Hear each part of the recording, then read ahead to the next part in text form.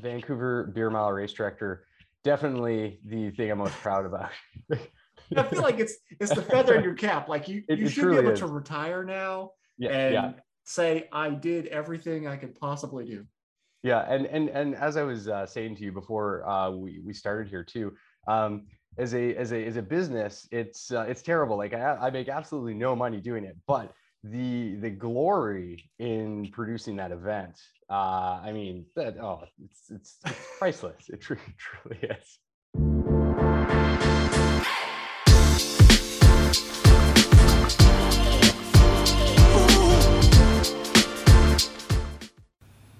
This episode of the Smart Athlete Podcast is brought to you by Solpre. If you're active at all, whether you're running or simply out walking for the day, you've probably experienced one of the number one problems that active people have, and that's chafing. Solpre's all new, all natural anti-chafe balm solves that problem while feeding your skin the vital nutrients it needs to be healthy. If you'd like to stop chafing once and for all and treat your body right, go to Solpri.com to check out the anti-chafe balm today. That's SOLPRI.com. Welcome to the Smart Athlete Podcast. I'm your host, Jesse Funk. My guest today normally should be coming from Canada, but today he's in Mexico because he's a cool guy who likes to move around.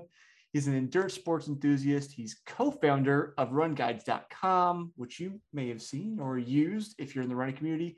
He's also, probably most importantly, the race director for the Vancouver Beer Mile. Welcome to the show, Corey Jennerman. Jesse, thanks for having me. I'm very excited to be here. Yeah, Vancouver Beer Mile race director, definitely the thing I'm most proud about. I feel like it's the feather in your cap. Like you should be able to retire now and say I did everything I could possibly do. Yeah, and as I was saying to you before we started here too, as a business, it's terrible. Like I make absolutely no money doing it, but the glory in producing that event, I mean it's priceless. It truly is. I always wonder, I know I've never done a beer mile myself. I'm not much of a drinker, so there hasn't been a whole lot of allure for it for me. Mm-hmm. I also feel like I almost definitely would throw up if I attempted it. But I know it's a thing. Obviously, like people compete at it. People set up races so that it could be done in a group and not just as a solo endeavor, like a weird, sad beer mile by yourself. But it just, for whatever reason, I've never been drawn to it. And I know guys I ran with in college, they're like, oh, this is my beer mile time. I'm like, number one, when did you do this? And then why? If you allow me a tangent a little bit. Yeah, absolutely. I always kind of wonder, because there is this like undercurrent or pinning somehow between like beer culture and running culture. Yeah. If I ran in my other room, like I did an off-road race several months ago called Beer and Bagel. Yep. And so they started in Nebraska and they've kind of expanded across the Midwest. This was the first year in our area. And their shirts every year say, I'm a drinker with a running problem. Yeah. But like it's so common. Just maybe you've got more insight as the race director. Where does where's the history come from? Do you have any idea, or do you just like absorb yourself in it? That's a great question. And I don't know the answer. I have my theories into why beer mile is such a thing for sure, because there is an as you said, an undercurrent of beer mile and an odd undercurrent in like high performing track athletes too. Because I'll sort of meet people who are at the top level of track and we'll kind of mention beer mile and they perk up and like, oh yeah, I did the beer mile. And it's this real thing. And I think so I guess first the beer culture and running, you're right, it totally does exist. I mean, it's you go to your race, you have a brew. A number of the run crews that I run with in Vancouver, that's kind of, we start and finish at different breweries all over town. And I've seen that in a number of run crews that we've come across through my main business, through runguides.com, which helps people find running races and clubs across North America. It's super common. It Mhm. really, really is. But I don't know. I don't know why. Now for Beer Mile in particular, I think that there's that kind of undercurrent in elite running athletics because it is really hard and it is Mhm. kind of stupid. And anything you're doing when you're hammering out those track workouts or pushing yourself to the limit in a race, Mhm. that's really hard and also kind of stupid in a way. So Mhm. like let's I think it's just the next step in challenging yourself and like type 2 fun. Mhm. um and that's kind of where I think it's a bit popular. I think that's a good theory, because Yeah. I think it's in some ways it may be the same mentality that kind of gave birth to like obstacle course racing, Yeah. where like, Yeah. yeah, it's like, or go back a little bit further, the steeplechase. I've huge, never done the steeplechase. Know a few high level steeplechasers. I'm a big Mhm. fan of the steeplechase. I love it. Right, like what Yeah, hammer out a bunch of laps and then we throw in this giant hurdle and you have to go over the water yeah. and yeah, and everyone falls in it. And I watch it with my wife for the Olympics this last summer, and she's like, "Why?" I'm like, "This was my event in college." She was like, "Why? Why is there a water pit? Why is there?" I'm like, "You could ask that about anything. Why yeah, is there a track? Why are we throwing a ball? Like what? Why anything? Part of it's the history is it was a horse race, but then you could say the same thing. Why did we have the horses do that? right. Okay, so this is news to me. I didn't know the distinguished history of the steeplechase. So it was a horse race, Yeah, so and I then think I could be wrong. Um, and if you're listening and know the correct thing, please correct me. The way it is in my brain, and this is where we need like with Dak Shepard's podcast, Armchair Expert. He has like yeah, fact checkers at the end. We need fact yes, we checkers need for some this. fact checkers. Yeah. So somebody be my fact checker. But the way it is in my brain is that it was the very first one. I don't know if it was at Stanford or something, but the very first like kind of modern style steeplechase was a bet between like it was like a bar bet between a Mm-hmm. runner and somebody who rode horses about who Mm-hmm. could win, Mm-hmm. like who was going to be faster, the horse or the runner. I think the Mm-hmm. runner won, because I mean a horse can outrun you, but with the barriers and stuff that slows the horses down so much better. Right. Now there is more history to it in that I think like uh old school steeplechase, or like the more accurate historic origin is like um churches in the countryside running from steeple to steeple. That's a Right. steeplechase, and then there's Yes. obstacles in the countryside to cover. So I think it's kind of likely, this is me extrapolating here, I think it was likely like taking that countryside church to church kind of run name and idea, applying it to the track environment with like the horse or whatever. Yeah. There's got to be some connection in there. I don't know, but that's kind of the history as I know it, I guess. I mean, that sounds pretty good to me. So I'll take it. And it is kind of it's kind of funny how a lot of these running events probably originated as bar bets. I was recently learning about the lost sport of long distance walking that used to Mm. happen in old England. Mm-hmm. And this is kind of the um, origin of, well, I shouldn't say origin, but this original guy named something like John Barclay or something back in, and again, I'm going to get a few of these dates. We need the fact checkers Right. to get the dates correct, but it's like 17 something, and he makes a bar bet. He's known for going for really long walks. He makes a bar bet with another person, and then he says, "I can walk 1 mile an hour for 1,000 consecutive hours, and I will make a bet of whatever it is, 500 guineas, which in today's money is $500,000 or something really substantial Yeah. like that." And someone takes him up on it, and you can read about this online. It's Mm-hmm. it's fascinating. And he goes out and he starts to do 1 mile an hour every hour. And so, he'll kind of, first few, he's doing it 20 minutes, then he rests for a while, and he just keeps going and keeps going.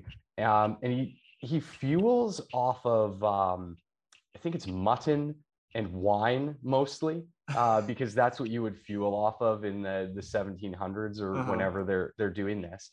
And his legs get all swelly, and he's in really rough shape, and it's raining, and they bring out this big chair that they kind of sit him on. And I can't remember if he's going from in a straight line or if he's kind of just looping around this 1 mile loop. And as he approaches the end, and it becomes apparent that he's probably going to finish this thing, all the people that bet against him start trying to sabotage him. So he has to hire bodyguards to then guard him against the people that are trying to make him fail. And he ends up doing it. And then I can't remember what happens after. There's a huge controversy, I think, around the bet, and he probably dies penniless. But it's like the origin of strange long distances. But yeah, there we go. It's perhaps Beer Mile was originated on a bar bet as well. I mean, given the content, beer and running, it wouldn't surprise me in the least that it was probably a bar bet at some point, and then became standardized after like enough people took it up and like, no, we need some rule, because that's the next level of any good bar bet, right? Is like, here are the official criteria for this particular situation. It's not whatever goes. It's no, this is it.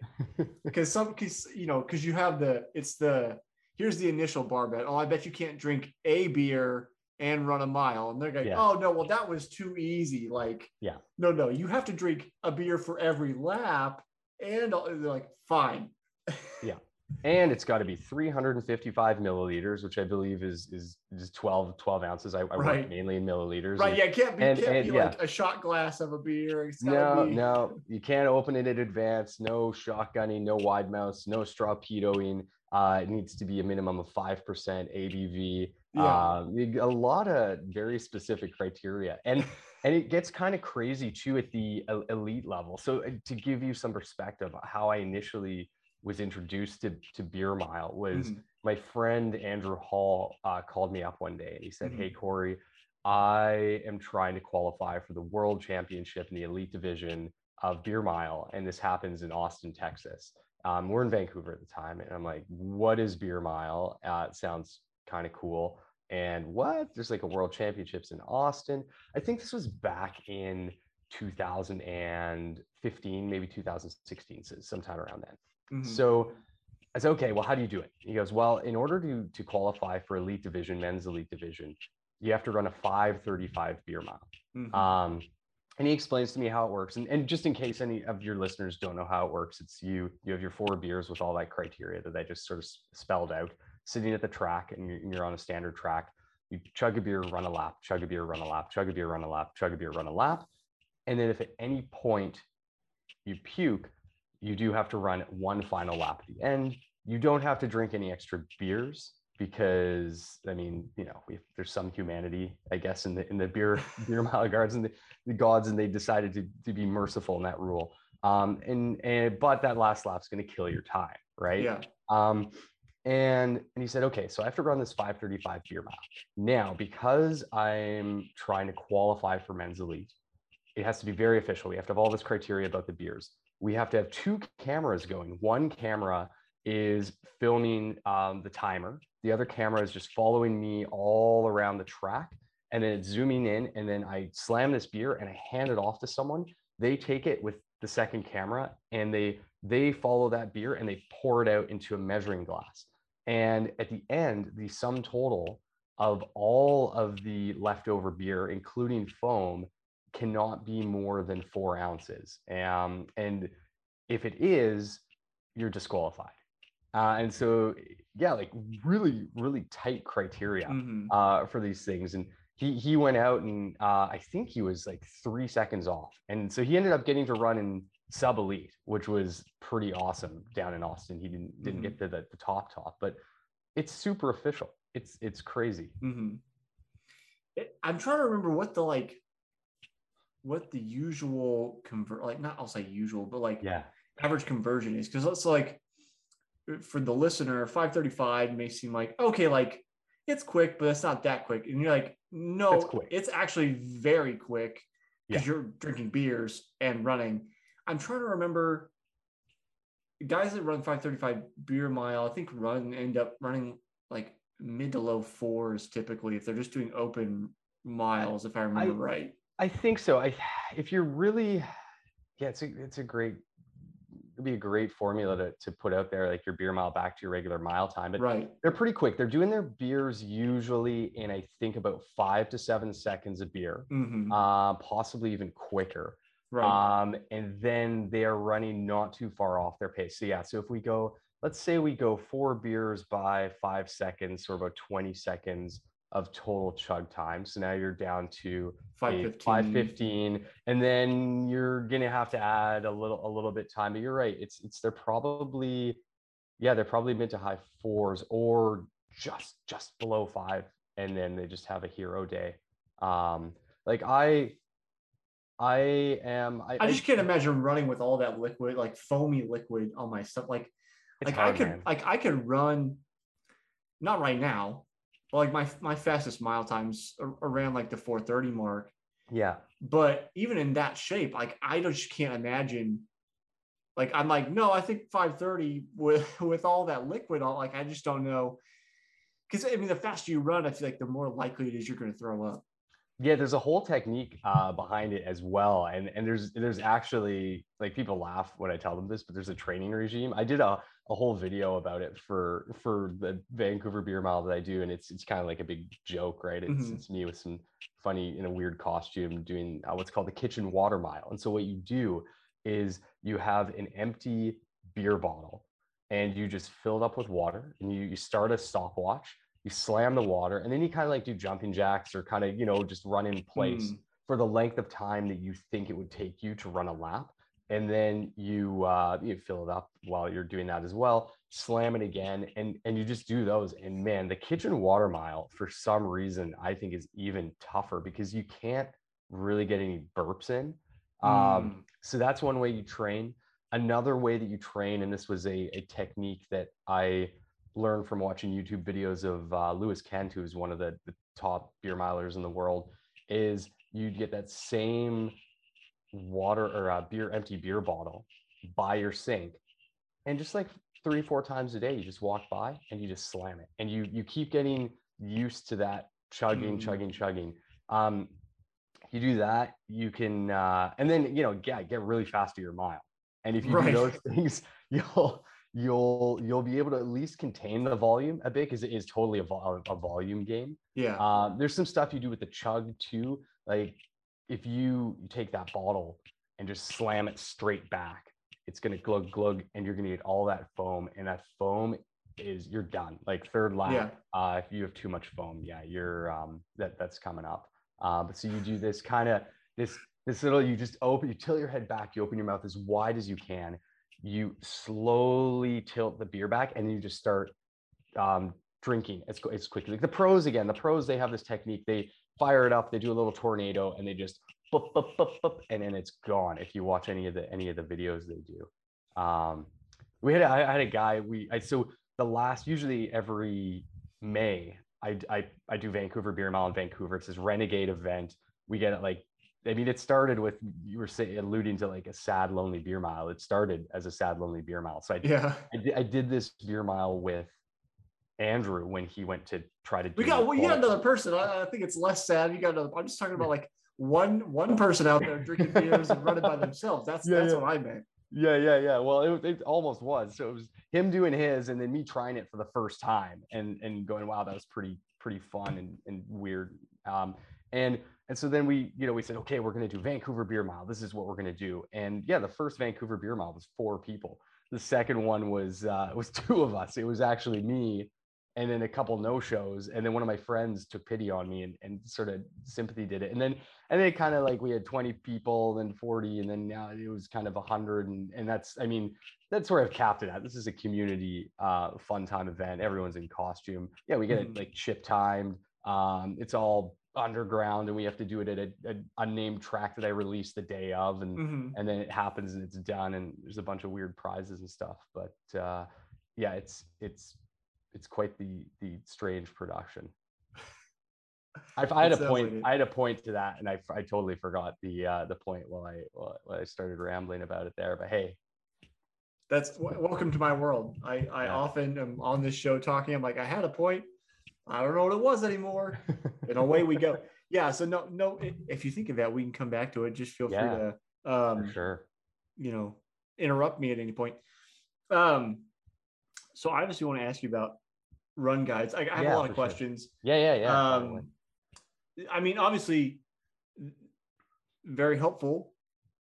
So one of the biggest challenges in being a runner Mm-hmm. is how do you find runs, right? Yeah, Like, yeah, how do you find a race? yeah. Because I mean, so like you have to have these different race aggregators, like you guys, and even I find they're often not even all like complete. So my Mhm. first question is just like, how do you aggregate Yeah, all of the races? How do you find them all? for sure, for sure. So the initially what we do with run guides, and I mean how I started it initially was I had a background in online marketing.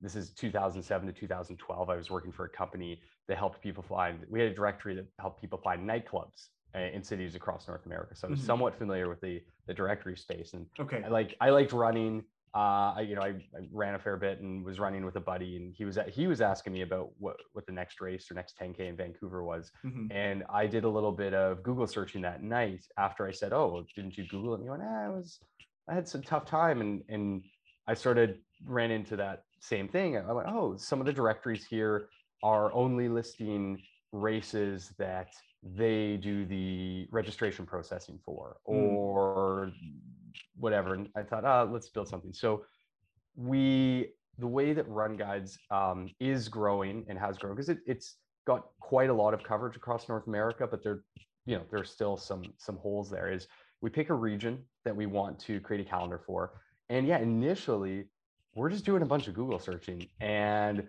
finding the 4 or 5 other sources that are listing upcoming races, and this can Mhm. be other directories. It could be a lot of communities have a community directory Mhm. of what's happening in that region, and then we are manually adding that onto our site. And so it's a whole process. And we also, while we do that, we audit it to make sure, okay, are these actual runs that Mhm. runners like? Run Guides is specific to running events, and so if it's kind of like if it's a triathlon or something, for example, even though I know there's a huge crossover there, and one of these days Right. we'll spin off a triathlon site, we're like, this is just runs only. Yeah. And it wouldn't be like maybe it's a weekly kind of walking tour thing. Like, that wouldn't be quite the right fit Right. for what our users are looking for. So we manually add all that stuff in there, and then it kind of just sits, right? Eventually, as our site starts to rank for those regional keyword terms, we find that's when people start to contact us, and they say, "Hey, you're missing this. Hey, this might need to be edited." Right? Cool. And we have a whole content management system built into the back end of the site Mhm. that allows our team of contractors to go in and take a look at any edits that are being submitted just by the public, and make adjustments where we need to. The second thing we do is, again, like, we have this content management system that allows us to review any races that don't have a confirmed date. So, as you know, if runs are, yeah, I mean, they're recurring yearly events that don't change that much year to year. Right. So once you have a calendar listed, if you've got maybe 70-80% of the races in a region, 90% of the races in a region, that content's not going to change too much year to year. And we have all these automated flags and processes built into the back end of the site that allow us to say, okay, every 2 or 3 weeks, each person on our team is assigned to a number of different regions, like at a state level. Every Mhm. 2 or 3 weeks, go through, and any races in the next X amount of time, maybe 3 months, 6 months, that do not have a confirmed date, add them to this audit queue that they have. And if the race is, say, 1,000 people or more, or 5,000 people or more, just add it in there. Because we know those ones are going to probably announce their date 8, 12 months, but probably a year in advance, right? And then we kind of, again, it's this manual process that we do to ensure that the content is actually up to date. So manual process to initially get it, and then a manual process to maintain it. Now we have invested a lot of time in development into the back end of our site to allow us to do that without spending hundreds and hundreds of human hours to do it, right? We can do this fairly efficiently and manage a large number of races. But it's a very interesting issue because at the core of a directory, like, you have to have helpful content for people, and that's like our number one priority. Is we want to help you find runs. We want to have a full calendar, and we want the calendar to be up to date. And so accurate. There's accurate. Yes, thank you.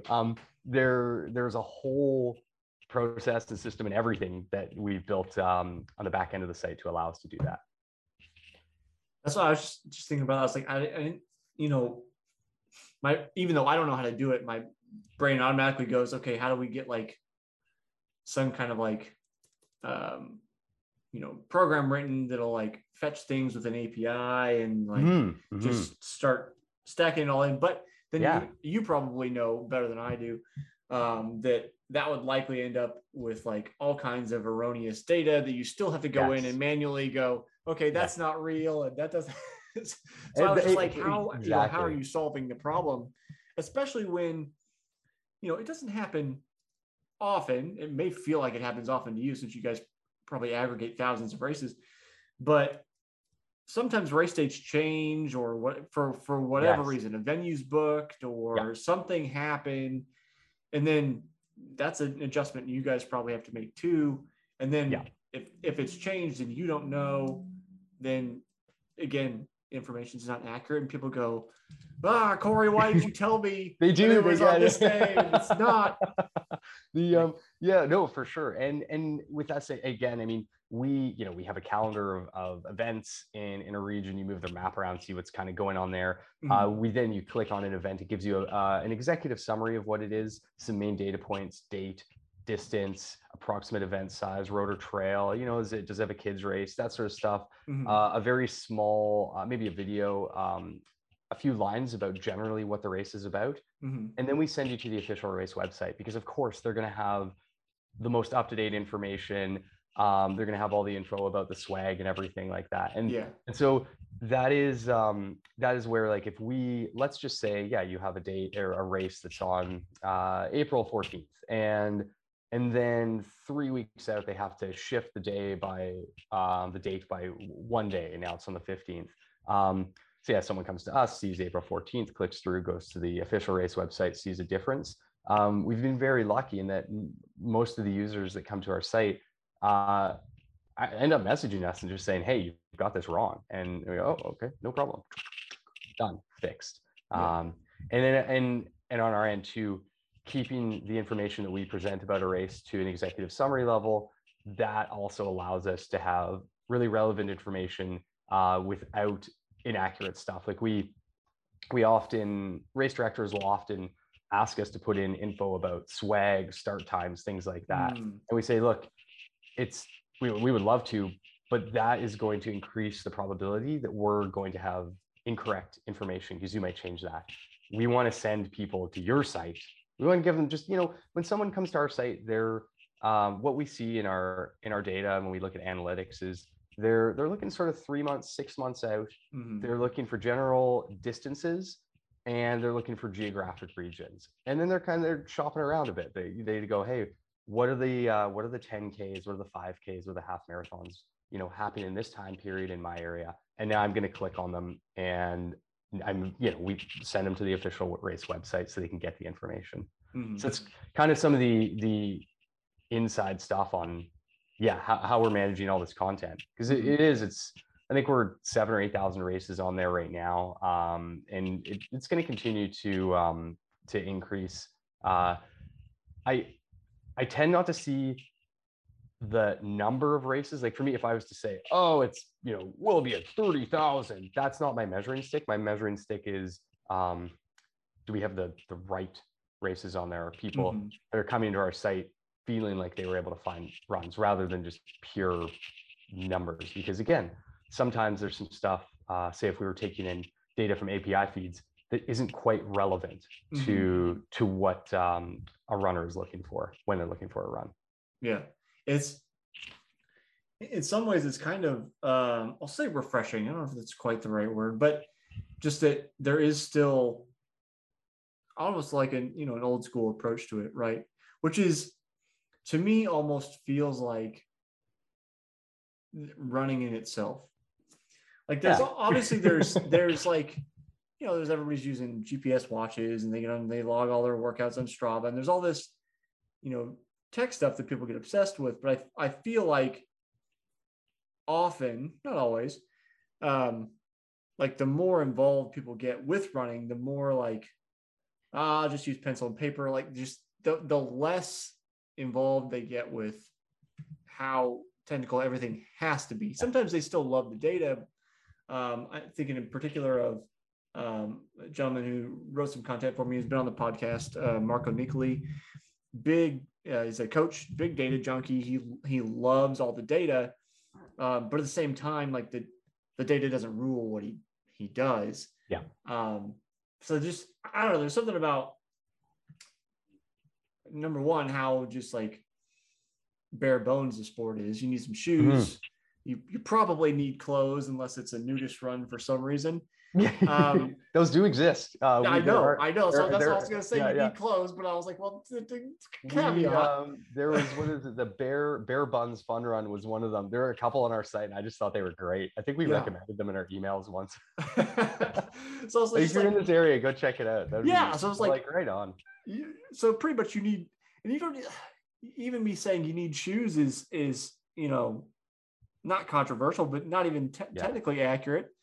It's like another guest, Steven Sashin, he's owner of Zero Shoes, which they're shoes, but they're minimal shoes, and people wear, just go barefoot. So it's like, I guess you could show up to a nudist run and just have no clothes on and no shoes, which makes it even more bare bones. But just the sport is so non-technical by nature that there's something almost, I don't know if it's synergistic, but just like thematically appropriate for it not to be just you sitting behind a computer with a bunch of software, like aggregating that there's actually people looking things up. We have real humans that do look at every piece of event content on the site. I like it. I like how you frame this, and this is how I'm going to look at it now. We're Run Guides. We are thematically appropriate in the way that we manage content. There you go. It's a very interesting, relevant point, I think, that you made about data. And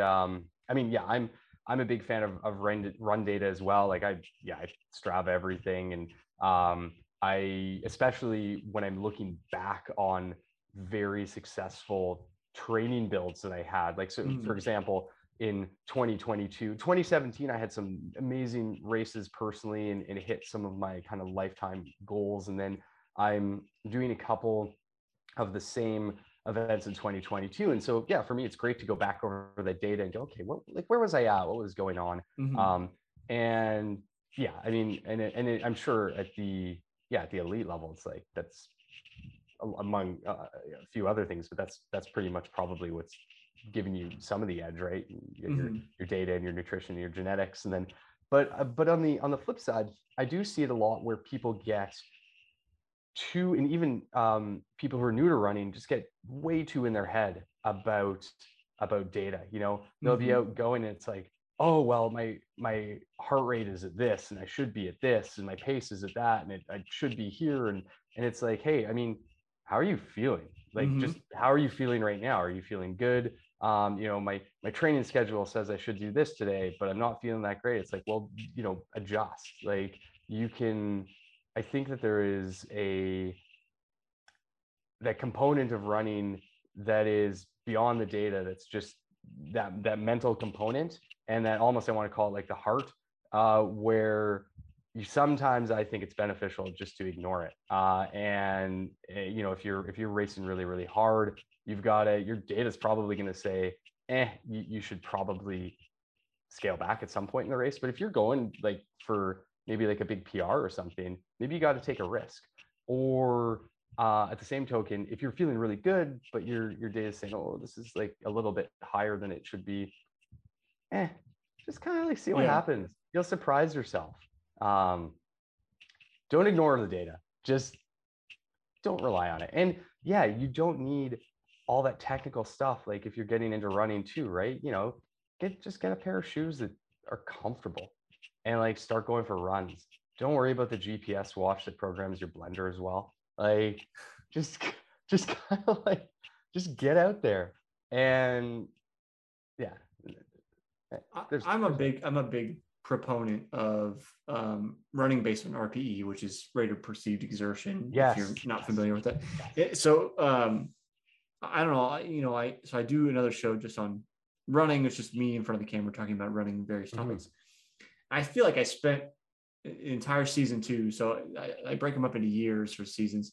I feel like I spent almost that entire year just like, let me tell you about RPE. Like this is worth it. I haven't really talked about it much lately, but just it's so important. Like I made adjustments. We did a time trial to kind of get a benchmark time for me on Wednesday morning. Didn't have any problems, but then I like kind of felt like I tweaked something later on in the day, kind of feeling it, working on it. I had a run this morning and I was like, this is supposed to be the end of my week 2 and then rest week next week. Yeah. And I was just like, I think I'm going to cut it in half. And I maybe even should have taken the day off. I'm not sure. We'll see how things shake out, but just, I know that based on like, I'm not married to, well, coach said it has to be this, so it has to be, you know, it's like, no, there's obviously some little like issue that needs to be addressed. And if you push too much further, like at least if I push too much further, then it can become more of a problem. And if I'm only focused on like, these are my numbers and like, I even felt good for the time trial. It wasn't like, I felt dog tired, none of that, but just paying attention to the feelings I have of something's off. I don't think I'm adjusting my stride, but I feel something when I'm running, and I know it needs to be strengthened or whatever.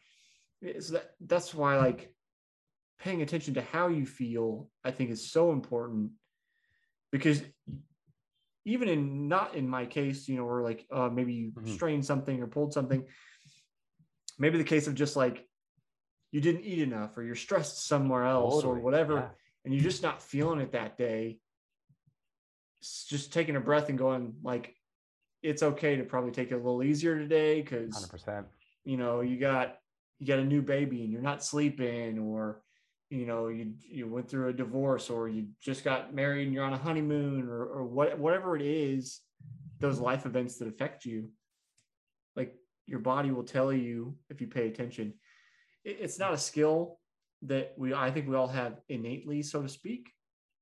I think some people come by it easier, where it's like, it's easier to feel, oh no, I am tired. Like I'm just gonna, I think some people, it takes a lot more practice to kind of strengthen that internal feeling muscle.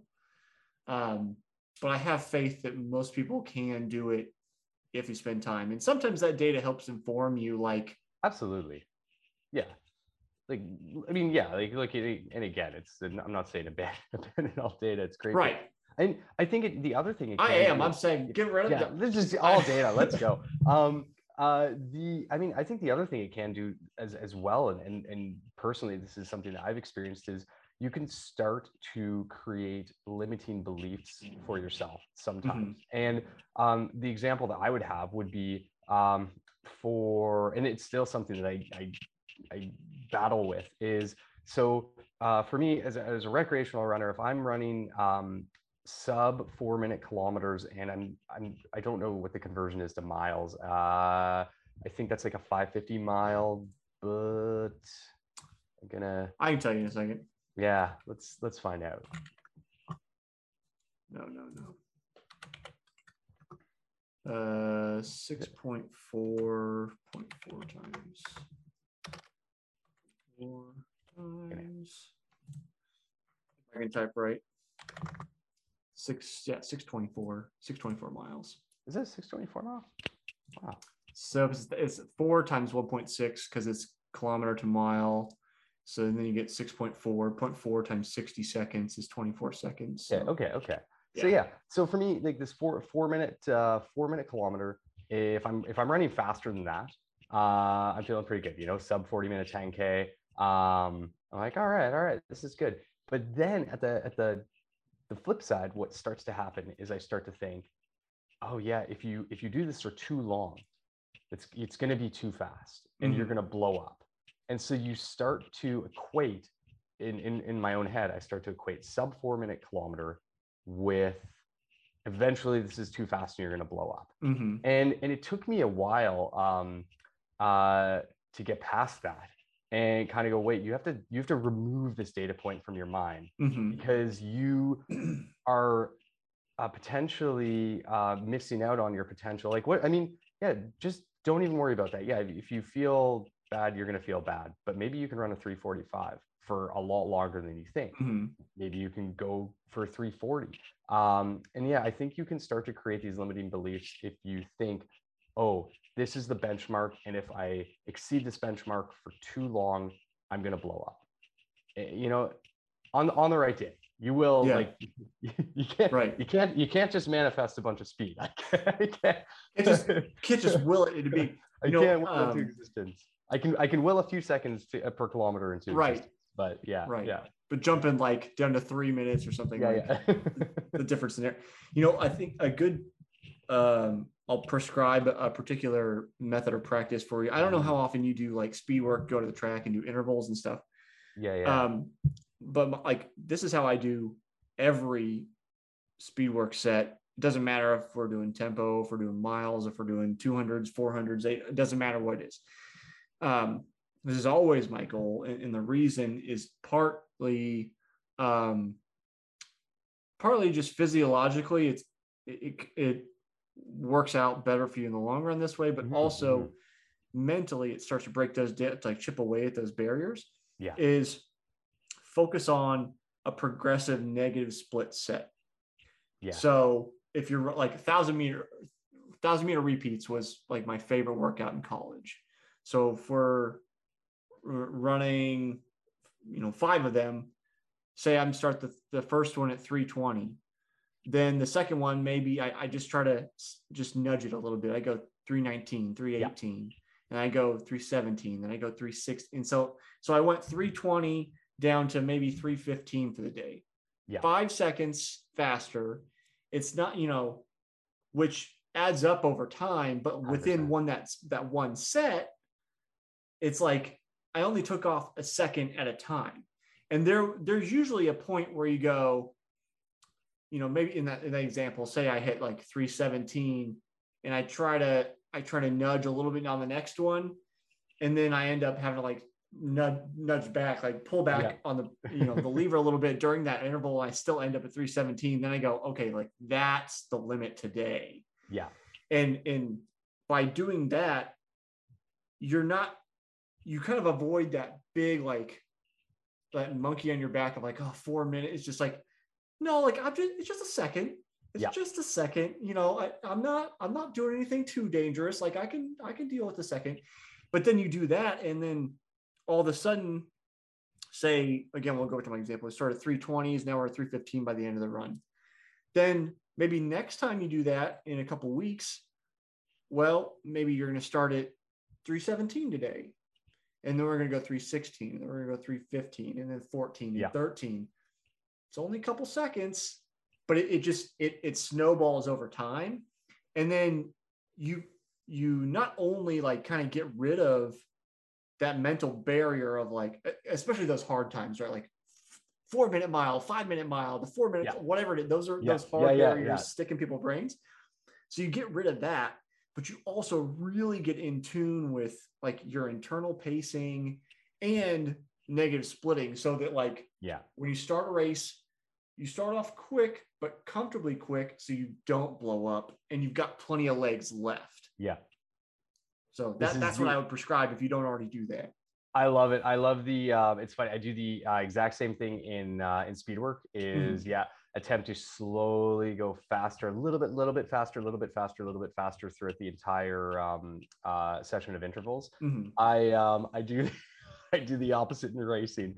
I go for put yourself in a position to win, and then try to hold on. just try to hold on. And it's actually, again, as a recreational runner, it's actually served me pretty well. Yeah. But I have a few spectacular blowups as well. And it's a very fine line. It's Yes. it's put yourself in a position to win, not too much. But it's Well, and that's another thing too, is like, there is, generally speaking, I'm a big fan of, let's negative split everything, obviously, given my diatribe I just gave. Yeah. But like, there are some people that just, you got to coach them and say, you just need to go out hard. Like, you can't you can't coach them to go out easier and speed up. It's like, no, like, there's just some people you're like, no, you got to go out hard and just hang on for dear life. That's what you like. That's what's going to work for you, your mindset, whatever. So I don't want to discount that either.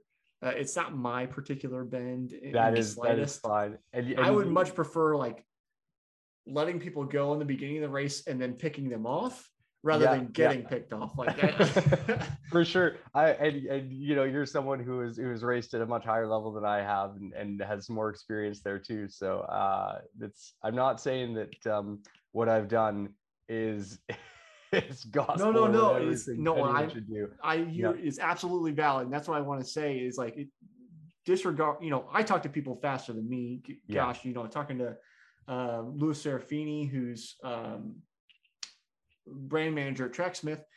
They're based out of Massachusetts. It's near Cambridge. I think Cambridge. Anyway, he's like a, like mid to high 13-minute 5K guy. It's like, like Jesus, like how I wish I could run that fast.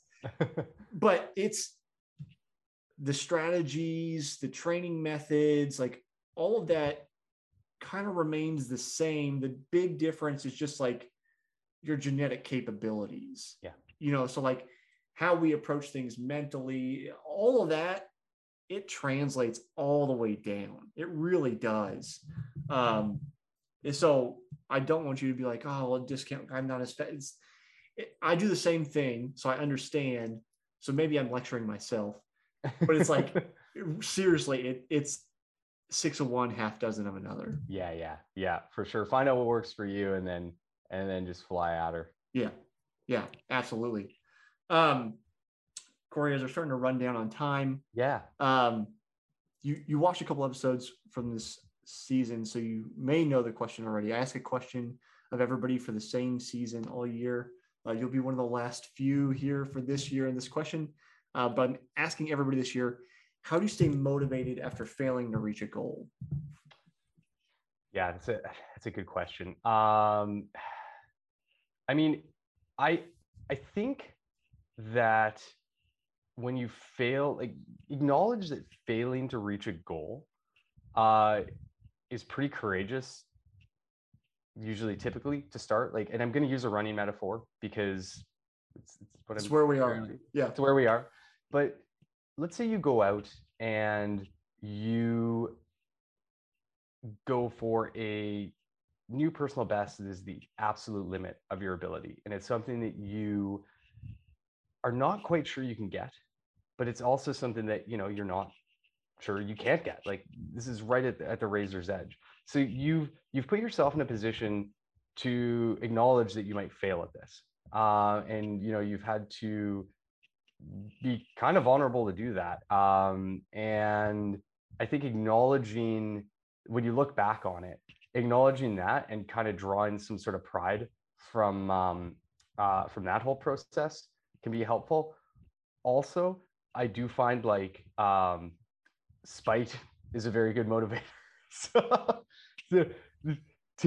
if for your own personal goals, I have this very like just kind of, yeah, man, just that hippie, like, let's look back on the positives and let's draw motivation from the ability to be vulnerable and the ability to put yourself in an uncomfortable position, take pride in that whole thing and use that to like move yourself forward. Mm-hmm. That is a large part of I think motivation after failure. A second part of it that I use as well is like create a chip on your shoulder and create an idea of like, all right, failed doing that. Let's try it again. Let's see what's up, and let's show. This is almost like the Michael Jordan school of motivation, which is funny. Like I'm going to concoct a story that the world is like laughing at me because I didn't get this. Yeah. But I'm going to show them that I can, and I'm going to come back and use that almost like that weird dark energy to propel yourself forward. Mm-hmm. So there's two things in harmony. That is how I at least personally have found that I derive motivation from failed goals.